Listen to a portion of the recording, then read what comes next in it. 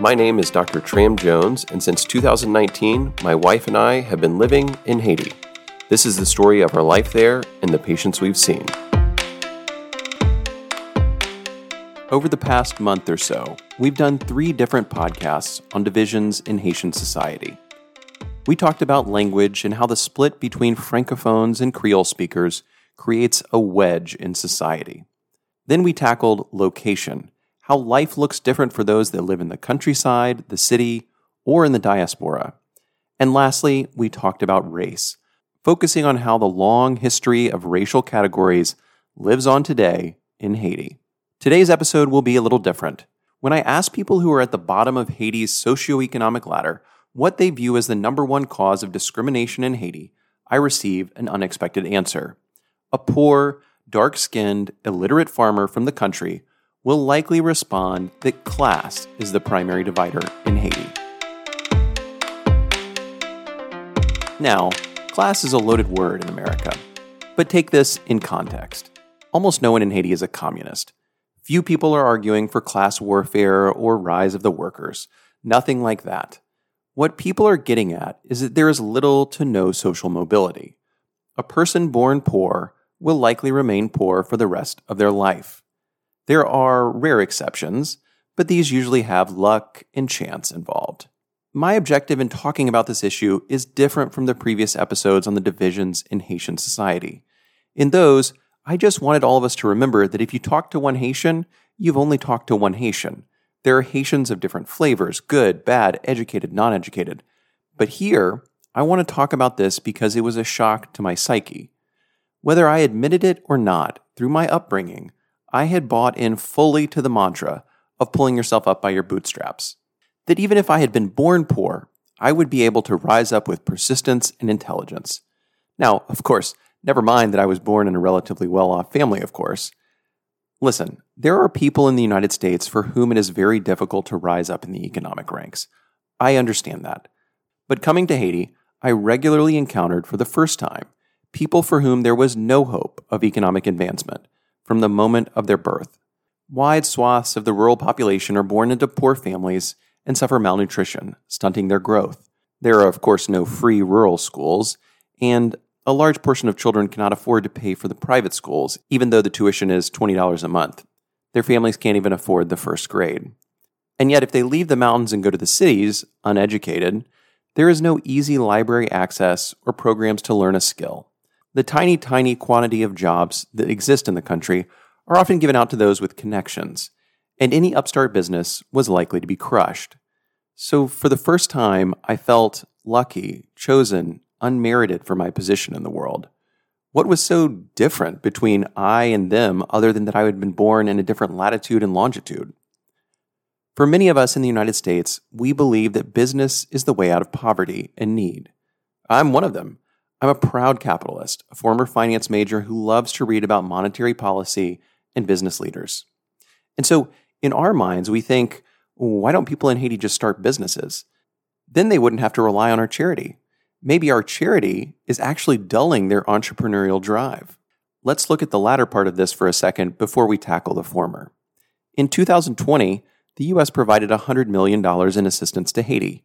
Let's assume both other countries and other smaller organizations gave about the same for a total of $300 million, or about $30 per Haitian.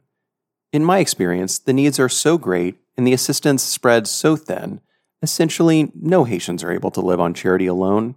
No Haitian is receiving a welfare check and spending it on alcohol. There is no welfare.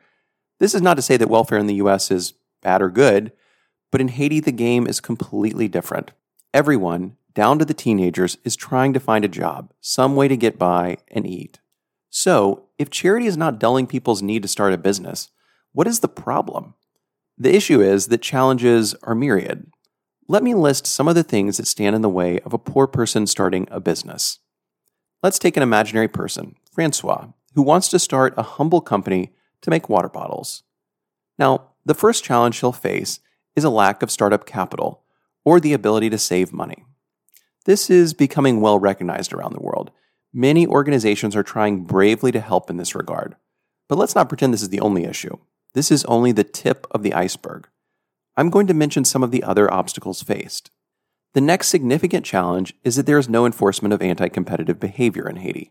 Now, this may sound like I'm hearkening back to Teddy Roosevelt or channeling an anti-capitalist. But in Haiti, if you start a little factory to make water bottles for the population, you are going to run into trouble. The existing business that already makes water bottles will try to run you into bankruptcy ruthlessly. They will threaten your potential customers, pay gangs to attack you, and prevent you from accessing distribution channels and ports. In the US, the judiciary would say, hey, stop that. You can't have a monopoly. You can't curb competition. But in Haiti, no one is enforcing this. An additional problem is that the moment you start a business, you better be prepared to start paying protection money to the local gang. Essentially, all for-profit businesses in the cities are required to pay money to the armed groups. If you don't, you'll be kidnapped and your business ransacked. There's no choice in the matter. You could hire security, but that will only attract more attention, and no one is capable of hiring security that could fend off a Haitian gang armed with automatic weapons. Unless, of course, you prefer to pay a private gang to protect your business. More on that in another episode. Let's say that you want to get your product to market. The roads are clogged, dangerous, and often unpaved. The ports require political connections and can take months to pass through. For example, we shipped a car to Haiti, which sat in the Haitian port of St. Mark for 11 months while we waited for customs approval. Now, if you can surpass these issues, you're going to run into more. Of course, the Haitian state provides no water, electricity, or sewage. So, for your little factory, you better be prepared to create a little utilities operation to produce all of these. As you grow, perhaps you want to hire educated workers beneath you. Due to Haiti's non-functional public education system, 40% of the population is illiterate, and almost all high achievers with any connections have fled the country for new opportunities and to escape violence. You want to advertise, but as any good Haitian knows in Port-au-Prince, if you advertise too much, you attract more attention from kidnappers and gangs. As you grow, you also run up against the famous and almost impenetrable wall of Haitian government bureaucracy that can only be slashed through with the spreading of copious bribes and payoffs. Of course, all the while your earnings are depreciating as the Haitian currency devalues, and you must keep paying increasingly relatively higher prices for your raw goods. At this point, if you can mount these problems, you might successfully have created a little business selling water bottles. I know this hypothetical example glossed over many of the other problems for businesses in Haiti, but I tried to keep it short. We didn't get a chance to talk about the increased level of illness among Haitian workers, political uncertainty, strikes, natural disasters, and a whole list of other problems. I still believe that business is a powerful tool for eliminating poverty, but this will take a multitude of organizations and governments all tackling different problems along the way. And it may take decades and decades.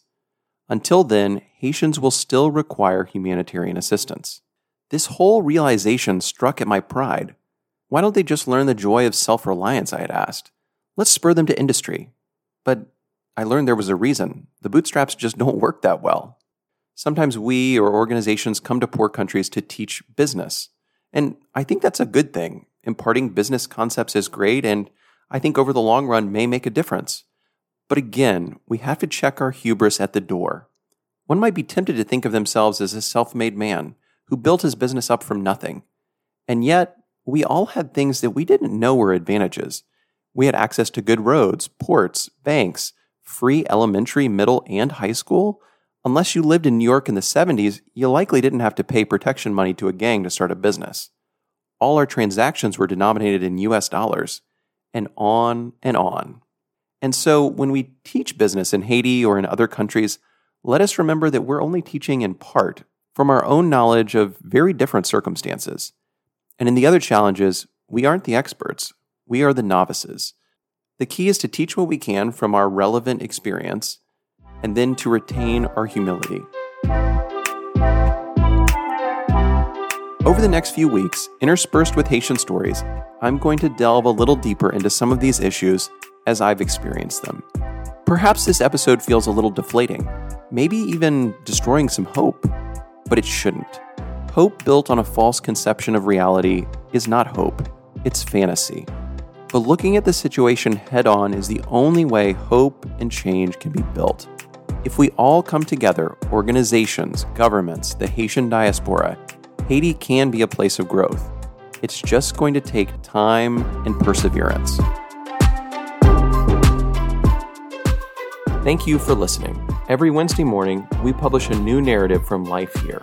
We are simply telling stories as we've seen them in Haiti. But Haiti is a fascinating country with a rich history, and there are many Haitian voices that can tell the story of Haiti in all its facets, and we encourage you to seek them out. As we made this episode, some names may have been changed to protect confidentiality. If you enjoyed the show, tell your friends or give us a rating wherever you find your podcasts. To learn more about the work of Light from Light in Haiti or to get involved, visit us on the web at lightfromlight.me. Thank you and God bless.